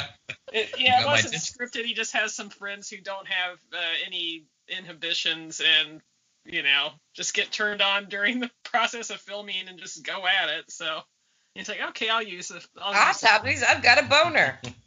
Oh yeah, Mac, remember our days of surfing Rotten.com? Oh God.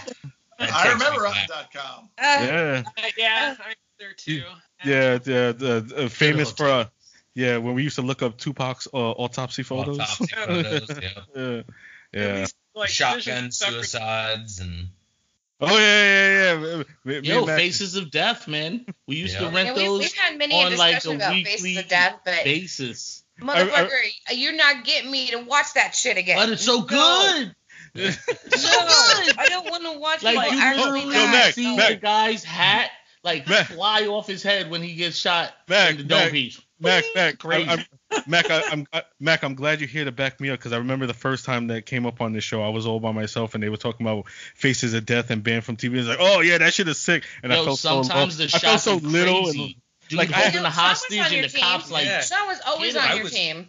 No, but even Sean said like, oh yeah, that stuff is fucked up, and I was just like, it is. No. Me and Mac used to throw watch parties for Faces of Death. Yeah, he did too. We were eating pizza and watching Faces of Death. When I brought it up was when we did the Dead Alive episode, and I said that I used to watch Faces of Death religiously and had no problem with it. But then the scene in Dead Alive where the pus and shit goes in the soup. Yeah, that made me sick as fuck. I was like, you're stupid. This is like not like this is nothing. But okay. But for some reason it just turned my stomach. Wait, I'm just gonna let you know, like Visions of Suffering is like a very arty film. It's like more like art house foreign film, so it's not like Faces of Death. Yeah. Just there's some real like atrocity footage in the opening credits because he doesn't like to do boring opening credit scenes. No. This is like the most badass opening credit montage I've ever seen anyone I'm with it. do. I'll give it a shot. Yeah. I just want to point out Ryan looks like what the fuck have I gotten myself into with We're these degenerates, people? Ryan. We're trying to end the show, but we never really can. We got 3 minutes. We got to get it to that 2 hour mark. I mean, right. I have to pee so bad. As we keep talking about like Faces of Death, Ryan just keeps like cowering behind the mic. No, I just really gotta pee. Oh yeah. I also have to Yeah. pee. So yeah, I gotta go. Oh, yeah. 'Cause once I get Thank up, God I'm I'm not not the only coming one. back. So Everyone wait, is what am I slow. hearing now? Faces of Death watch party? What's up? Take Yeah, it back? yeah. Live stream. Yeah, I've actually never watched any of the Faces of Death movies. Should check it You'd out. be okay, but me, I'm like, Get some no. little Chardonnay, some popcorn, make a night of it. No, Yeah, I'll watch it with you guys if we do a streaming party. Oh yeah, I'm with that. Yeah. I'll roll I'll something watch it, up. but you guys have to deal with me. You have to deal Dave's with like, I'm checking out. That- me. Me and Dave will be over there holding hands, like, oh. You guys That was- can play Rock Well, I mean, Band. I remember Faces of Death when it was, but that's nothing compared to the internet now. That was pre-internet, Faces Oh, of Death. I sent Rob some videos the Yeah, other I was day. about to say that. Oh my god, bro! Like, It's like, nothing now. I was You just want about me to to send them to the group? I'll send them. like yeah. They're crazy though. Yeah. Nothing like sexual, nothing like that. It's murder, but That's what I was saying, that the shit that you see that me and Mac be sending to each other outside of the chat, just between you and me, would probably make you think less of us. I don't know. You should see the text Sean and I send. Yeah, you send And them. it's not sexual. You don't have to put them in group chat, but send them to me. I'll see them. Yeah, send him to Sean. Group Send him chat. to Sean. Right now, I'm not a pussy. I can handle it, okay? all right. So it's If it coming has to the anything to group. do with midgets, I don't want to see it. It's He's coming scared to of the midgets. group. I'm incoming into the group. Give me a second.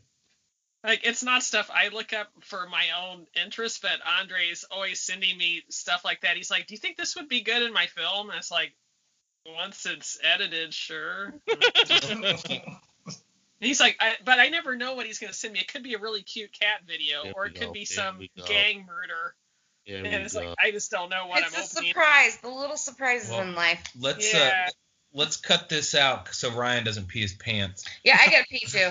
And it takes me a long time to walk. So All right. You guys have a great Right. night. Yeah, Have good a night, good one. everybody. I'll see you again for Halloween. Yeah. You're probably like, God, these people exhaust me. But Wear your Depends next time. Oh. I mean, all right, love you Bye. guys. Bye. Thanks, bye. We'll see you again soon. See ya. Bye. All right. Bye.